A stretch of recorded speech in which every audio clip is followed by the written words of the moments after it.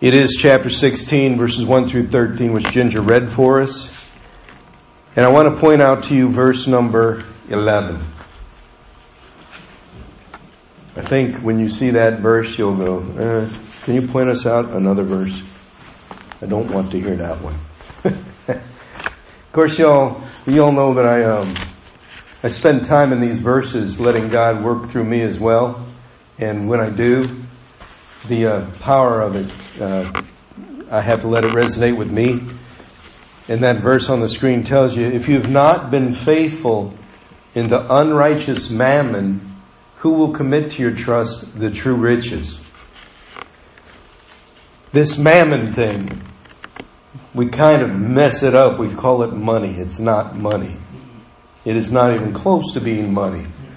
But I wanted to have a little fun with this. So I took this verse and I took it to a CPA, Certified Public Accountant. And I had some questions about what Jesus was talking about here, because he's talking about a man who was managing this guy's wealth for him, and he was stealing, basically. And so I asked him if he had heard of this passage, and he said, I am very familiar with that passage.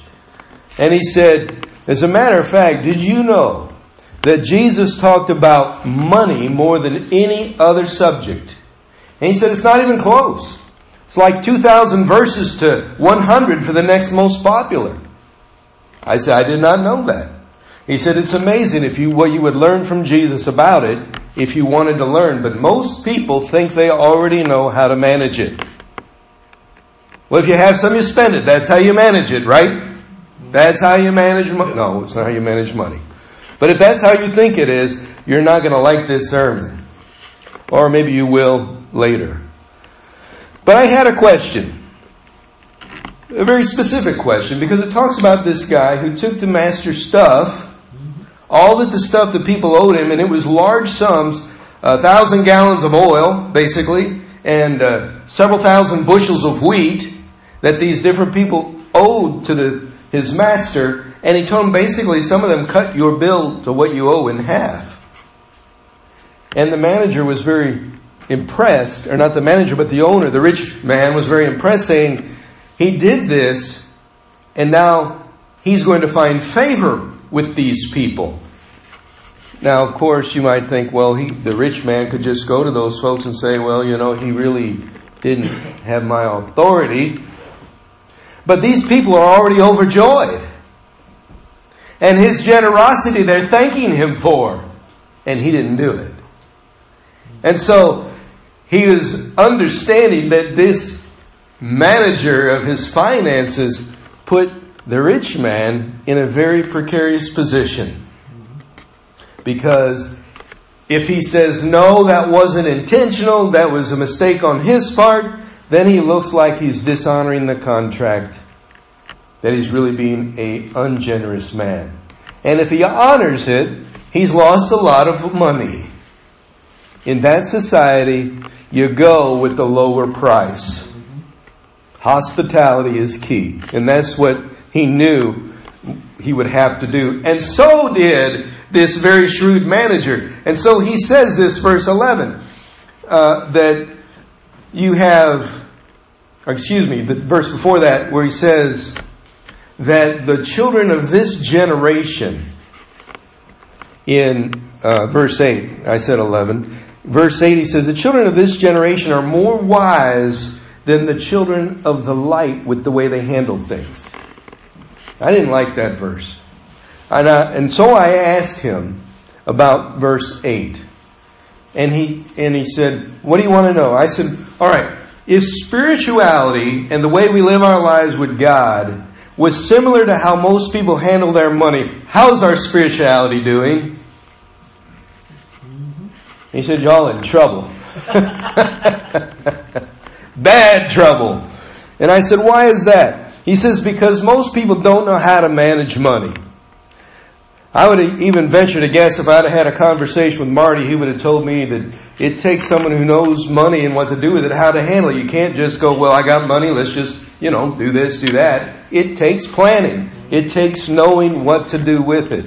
It's not something where you can just go, okay, let's put it over here and do this and leave it. That is kind of like the one who buried the talent and never grew the money. So, we're in bad shape. But I'm a curious kind. I said, are you saying then that everybody who is spiritual is a bad money manager? And he said, no, there are basically 3 kinds of people, not counting the ones who don't manage their money and don't manage their spirituality. There are 3 kinds of people. 1, the kind who manage their money well, but are horrible with their spirituality. 2, the kind that do very well spiritually, but are horrible with their money. And he said there's a very rare, he said I don't see it often, but there's a very rare soul that comes through that is good at both spiritual and money affairs. And I thought about that for a moment, and I said, well, that's interesting, because he just confirmed verse 8 for us. That those of this world are more shrewd than those who are spiritual, because we're not real good at handling spiritual things. I began to learn this lesson inadvertently back in December and in early January. As most of you know, I was working at Four Rivers Behavioral Health, and I had some leave time built up, but I was planning to transition to a new job in January. But Four Rivers' policy is, if you resign, you lose your leave time. So what did I do? Y'all know what I did. I took my wife on a cruise and down to New Orleans right after Christmas. I used my leave time at Four Rivers to go and use that time. And I looked at my leave time and I said, well, I still have more. So I took another day before I went back to work. And then that day when I got back to work, I put in my 10-day, 2-week notice. And they said, you're supposed to give us a month. And I said, I know. And when you gave us this 10-day, 2-week notice, you lose all your leave time. I said, I know. But because of their policy, I couldn't give them a month. You see, I was being shrewd with my time off and being able to continue to work and have benefits, which would then continue through the end of January until the benefits started with the new job in February. All this I planned, and it took me several days to figure it all out. And even one night here, John made a suggestion to me, and I said, I didn't even think of that. So I had to be shrewd. And I thought, it took a while to figure that out. And then I came across this passage, and God said, you remember how you did that with that transition of your jobs? I said, yeah. He said, why don't you work that hard on your relationship with me? Amen. I said, I do. And he goes, really? You fret and fritter and worry about a nickel here and a dime here about the stuff you're doing with your resources for my kingdom. I said, well, no, not the money, God. You know, I pray. You know, I go to church. He said, you're the pastor. But I go twice a week. He goes, you're still the pastor. I go on Sunday night, God. Aren't I doing the right? You're still the pastor. What are you doing above and beyond to show that you love me? Well, I study the Word. You go and you're preaching the Word you're studying. What are you doing above and beyond that? How are you showing me that this is not something that's just an occupation to me? Amen. And I say, God, are you trying to say that Jesus was telling the truth? That those who shrewdly manage this world stuff don't apply the same principles to their spiritual life very often. Guilty. Guilty. So if believers don't manage money well, how do we handle grace? Isn't that the thing that God offers to us in Christ Jesus through Calvary? How are we handling that? We sing Amazing Grace. How sweet the sound that saved a wretch like I was. No, like me. Like I think I still am. Because I'm still singing a song that should say Amazing Grace that saved the wretch like I was. But me didn't rhyme with the way the word would have done so incorrectly. So he wrote it that way. Then he said, I once was lost, but now I am found. Amen. That's the good news. I once was blind to the light and grace of God, but now I can see. Great thing. Absolutely. But some of us go back to being lost and blind. Amen. To the very fact that we've been saved from old works. You see, grace is not a commodity. According to the book of Romans, verses 1 and 2 in chapter 6, God says, shall we continue in sin that grace may abound? I mean, if I get grace by sinning, then God, I ought to sin some more because you're going to forgive me. And if I am forgiven by sinning, I ought to sin a lot so I can have more grace. And God, since I want to do this thing here that you might not be pleased with and your grace is available, you'll just forgive me anyway. Verse 2, certainly not. How shall we who died to sin live any longer in it? But we think it's a commodity still. It's based on assumption that God is merciful.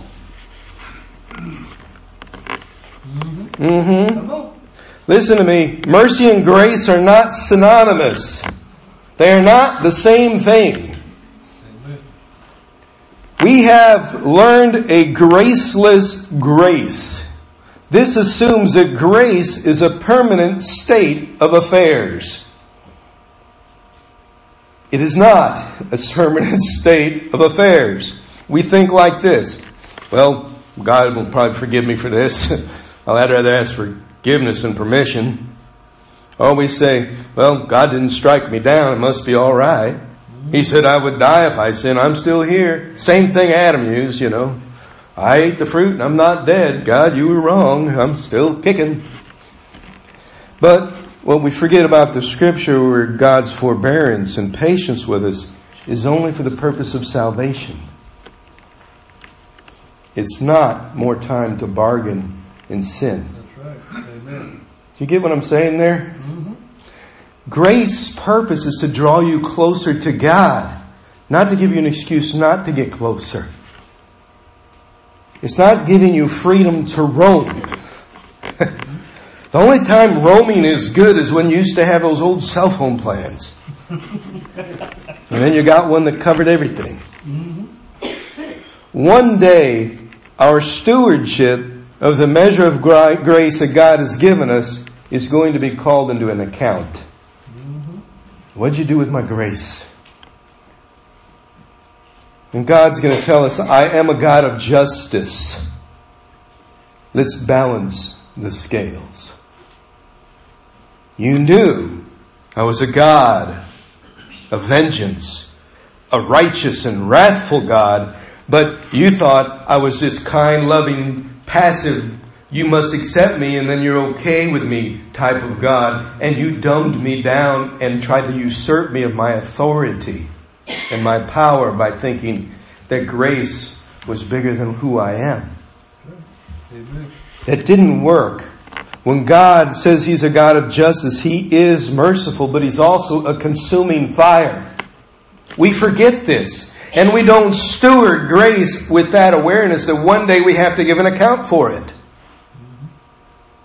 We fritter it away and we ask for more. And God, I messed up again. The same thing. I need more forgiveness of the same thing I keep messing up with. What's wrong with me? When we come to give an account and we see that God is merciful but also a consuming fire, at that moment there will be no more grace. Amen. And you better pray hard that there's some mercy. Because at that moment, God's going to ask you some questions. I'll ask them to you right now. How do you spend your time? How do you spend your resources? How do you spend your money? How do you spend your grace? Are you a wise steward of those things, including the grace of God in your life? Please don't answer that to me and go, oh, I am, Pastor. Don't answer that way. Jesus said you are not. If you want him to put Luke 16:8 back up, it says you are not wise stewards.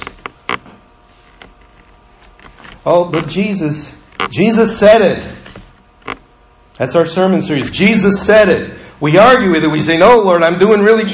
We compare ourselves to other people, to other things, to other ideas and the way we think things should be. Some people say, look, I'm prospering, therefore God's blessing me. I must be in good shape. That's been the lie since the time of Jesus and before. Prosperous, you must be God's blessing. That's right. It's not true. Some people are prosperous who could care less about God. But money is not the same as blessed. Take note. Listen. Jesus said, we are not wise stewards of grace or our resources or our money or our time.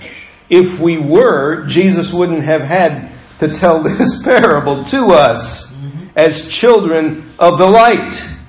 Amen. Oh, I don't like to hear Jesus correct us, but what if he didn't and he let us stay the same? Mammon is what he's talking about. Mammon is the spirit of something other than God trying to be in God's place. If you didn't catch that, I'll say it again. Mammon is the spirit of something other than God trying to be in God's place. Amen. Now, money is not mammon. There are two kinds of spirits that can be on money. The spirit of God or the spirit of mammon. To put the spirit of God on your money, your first 10% goes to the church, to God, to His work. Then the rest of it is redeemed and blessed. And the Spirit of God is upon it. And God will bless you with what you do with that. If you do not do that, the spirit of mammon is upon it. And you begin to think either with the spirit of pride or the spirit of poverty. The spirit of pride says things like this. When someone compliments you, say, on a new outfit that you're wearing, or an outfit that you're wearing, even if it's not new. And the spirit of pride says, yeah, it's one of those European brands that cost lots of money. That's pride. Making people think that you're important because of what you own and possess. Spirit of poverty says, this old thing, it was given to me. Spirit of poverty says that I don't want to look like I'm materialistic. So I'm going to play down this thing as being unimportant. When the Spirit of God is on something and someone says, that's a nice outfit, you say, thank you. Isn't God wonderful? You don't have to add anything else to that. It's a compliment. Thank you. Don't pass it off with pride or with the spirit of poverty, and you're now walking in God's blessing. We do it all the time, don't we? Someone once complimented me on my van. I said, thank you. God really blessed us with this van. And He did. Some people see our home and say, that's a really nice home. For a while, I had the spirit of poverty on it. I said, well, it was a foreclosure. And I said, you got to hear the story of what God did. This home was more than what we could do. But God made a way that seemed to be no way for us to have it. And it wasn't because it was a foreclosure. It's because God saw to it that He wanted us to be there. It was all God. It wasn't because it was a foreclosure. It wasn't because it was a better home than what we could afford. It was because God wanted us to have it. It was all about God. Amen. People who live in spirit of poverty or materialism, or, if you will, pride, talk about the things. People who got the Spirit of God on them talk about God. It's all about God with them. You understand, we are stuck in this mentality, and I hear it all the time. And I don't know if you hear these things, but I don't know how you couldn't live and heard someone say this, but they say, if I had more money, all my problems would be solved. That's what they say. You know, I wouldn't be in debt. I could pay my bills. I could have I wouldn't have to worry about, my children's finances. I wouldn't have to do this. If all I had was more money. Does that not sound like you're trying to put money in the place of what God's supposed to do? Sure it does. That's the spirit of mammon. Money takes the place. If I had more money, I'd be better. No, if you have God and honor God, things will be better. It starts with God. Some people say, if I had more money, I'd be happy. I'd start helping others more. Or start helping others. I'd do so much for the church, or at least I'd start giving some on Sundays.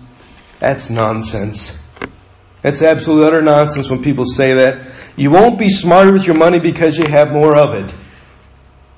You're not going to be more generous because you got more. You're still going to be you with more money. And maybe you play that money hand. This is the spirit of poverty saying, I can't afford that. My dad grew up in a depression. He had that. We can't afford that. All of a sudden he'd buy a brand new car and I'd go, we got a new car. He goes, yeah, we just bought it. But we can't afford stuff, Dad. I think he was trying to tell me when I wanted a bike or a stereo or some other thing, we can't afford that. But when they wanted something, they could afford it. So I was thinking that maybe that just applied to the kids. There were 7 of us after all. But that's the mentality that says, I can't afford anything, and I can't afford it because I have no money. People will say that because they use what they do have foolishly. God can't give you more until you become wise stewards. This passage we read out of Luke says, if you're unfaithful in a little, He's not going to give you more to show how unfaithful you can be with more resources. If you're a mess in one area, you're not going to get more of it from God and expect Him to bless you for it. As a matter of fact, I like this statement when it comes to finances or resources. God won't give you more than you can handle. He won't give you more money than you're going to waste. He's not going to bless you for wasting resources. But I hear people a lot of times, they'll come up to me. Over the years, as a pastor, I'm going to hear this a lot. I need help with my bills as I have no money. I spend it on stuff that is not bills or food. Addictions like that. I spend all my money on drugs. I don't have any electric. Can you help me? The only part we hear is, I don't have a way to pay my electric. Can you help me? Mm-hmm. They don't talk about the other stuff of their foolishness because then they know you won't help them. They're trying to play the money card. Sarcastically, I ask people, you mean you spend money on stuff that isn't bills or food, like a tithe?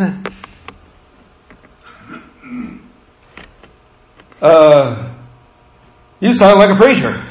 That's what I hear when I say that. So, how much do you tithe on what you get? I ask them that. Do you know what they say? I can't afford it. However, they get the check and they can afford something else. We are not wise stewards and we don't know how to be.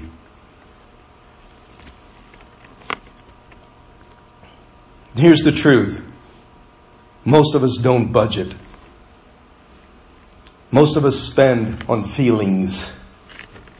And then we wonder where it all went. And most of us don't like to hear talk about a tithe or giving offerings. And that's how we manage God's grace too, isn't it? I'm not talking a sermon about tithing, folks. This isn't about tithing at all. I'm talking about grace. Amen. But we handle finances much like we handle grace. We think they're both commodities rather than a gift.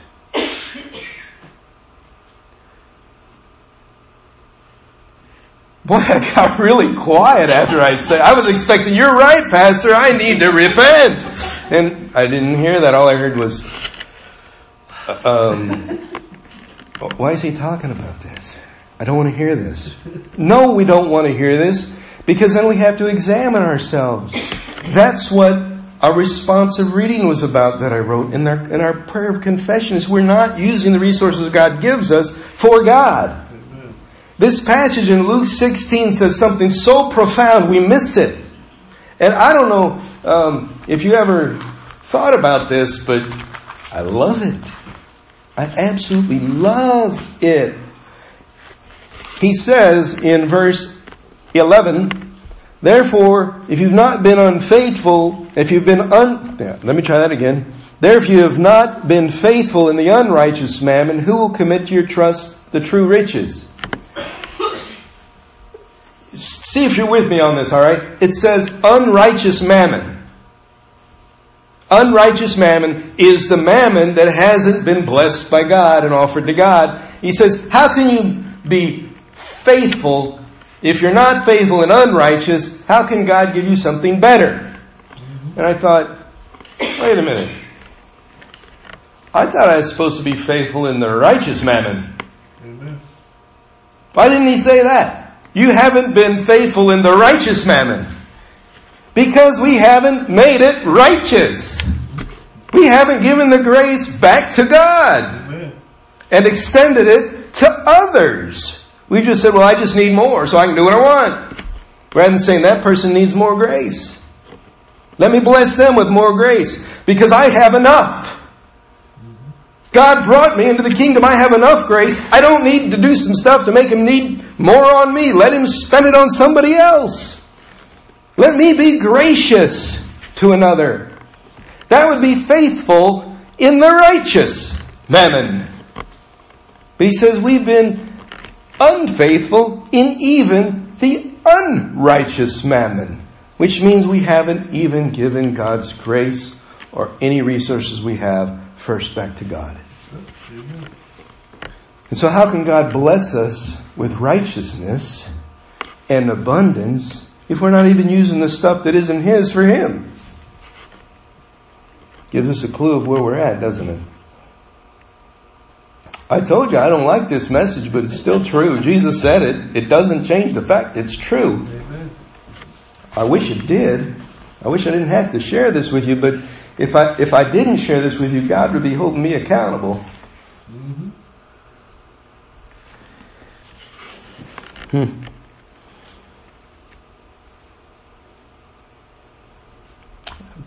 You know, I don't always think about this moment in the message where God says it's time, but today I did. Putting this last part in, very intentional this morning, folks, because I know what this makes us want to do. It makes us want to hear it and go, yeah, that's a good idea. I need to honor God. Okay, I'll do that. But no idea how to do it. Do we go to a CPA of God's grace? Do we use book accountants for our finances but not our grace? What do we do with it? God, you blessed me with this sum of money today. Where do you want it? God, what's a tithe and how much is an offering? What would I do with it? We don't know. And that's the problem. We don't know. No one has ever helped us walk through this because they don't do it either. I can't tell you tithe on grace. I can tell you extend it. You don't tithe on God's love. You extend it. Your resources, your time. You offer it to God. To Him. And what this says is when this person is faithful in the unrighteous mammon, you'll be welcomed into everlasting homes. This is verse 9. He says, make friends by unrighteous mammon. That means use the stuff of this world to bring other people into the kingdom of God. That's what it means, to bless people with the stuff of this world so they know that your loyalty is to God and you want to bless them. And one day when you fail, it says, but the word here is meaning die. One day when you die, they who you gave this unrighteous mammon to, or if you will, made a friend by, that they will receive you into an everlasting home. And now listen to this change. And this is where this gets fun. Because to make a friend by unrighteous mammon means that you're using the world's goods to bring a godly, eternal purpose into their life. That you've invested what God has given you into them. We've stewarded it over to them. Like this wise steward did and says, take the master's bill and cut it in half. Imagine if you were a steward of God's grace and led them to Jesus Christ, how thankful they would be that they will be in eternity because of you. They will welcome you into heaven and say, because of you, I am here. That is how you make a friend of unrighteous mammon, that they will welcome you into an everlasting home.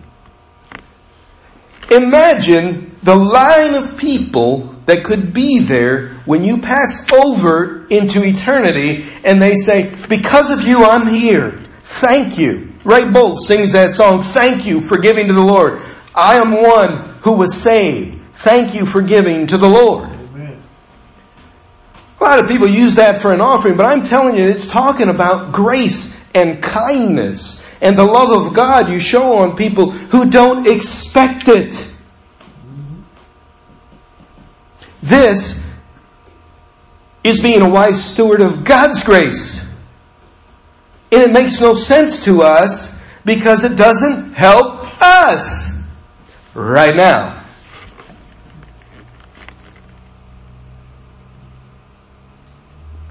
So, Pastor, what do I do? Well, I'm glad you asked. I got 3 things. The first one, repent and acknowledge before God you've mismanaged His grace, money, and time. And you go, Pastor, I didn't do that. Go read Luke 16 again. Jesus says we all did. We all have mismanaged it some way. So repent. Acknowledge before God. You don't have to do it before me. You tell me, I'm going to go join the club. We're all part of the human race. We all have. But Jesus is saying believers did this. Children of the light who should know differently. So we need to repent. Second, ask God to help you to rearrange your priorities so He truly is first.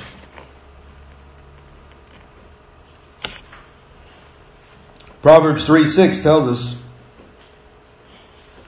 in all your ways acknowledge Him and He will direct your paths. He's first. Jesus says, seek the kingdom of God and His righteousness, and everything else you're worried about, that'll come along. He was talking about mammon then as well. Alright. That's the second thing. Third thing. And this is the one where we can do those first 2 things. I can rearrange my priorities. I can repent. Doesn't take much time to do all that. Third thing is where it's going to take time. And if you're really serious about this, you better remember this one. I'm going to say it twice in case you don't want to hear it. Get accountability in all areas of your life.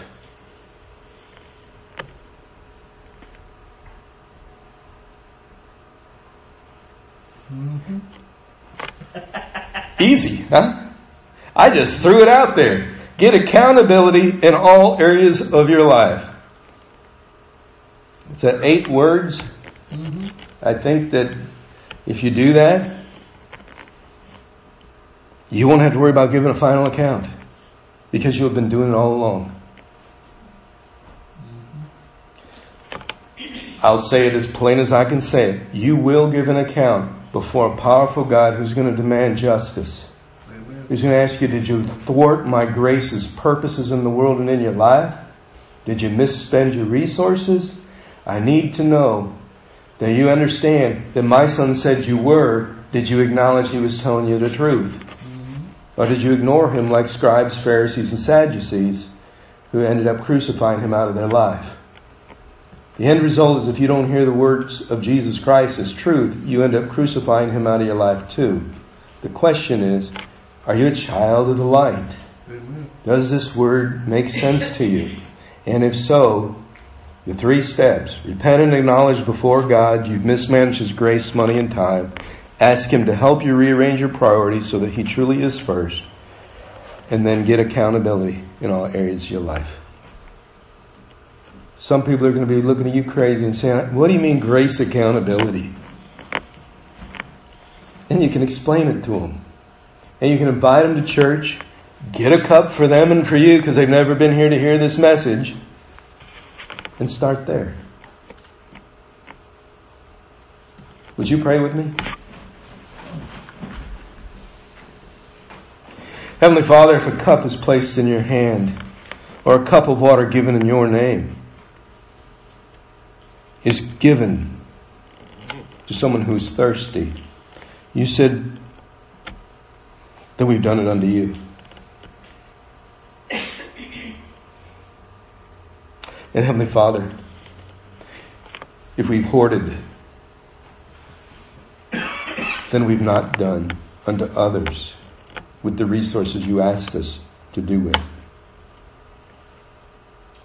Heavenly Father, I don't believe you asked us to take an oath of poverty. I think you asked us to take you at your word. That you would open up the storehouses of heaven if we would put you first in everything. That there would be an abundance that you could not stop flowing. Heavenly Father, you promised us that. But we live distant from that promise in our lives because we're so here and now. This world has got us in that spirit of mammon, saying that it's all about what we have right now, not later. And so some of us don't even have invested in a savings account or a retirement fund because that's later. And we even mismanage our finances here, Heavenly Father.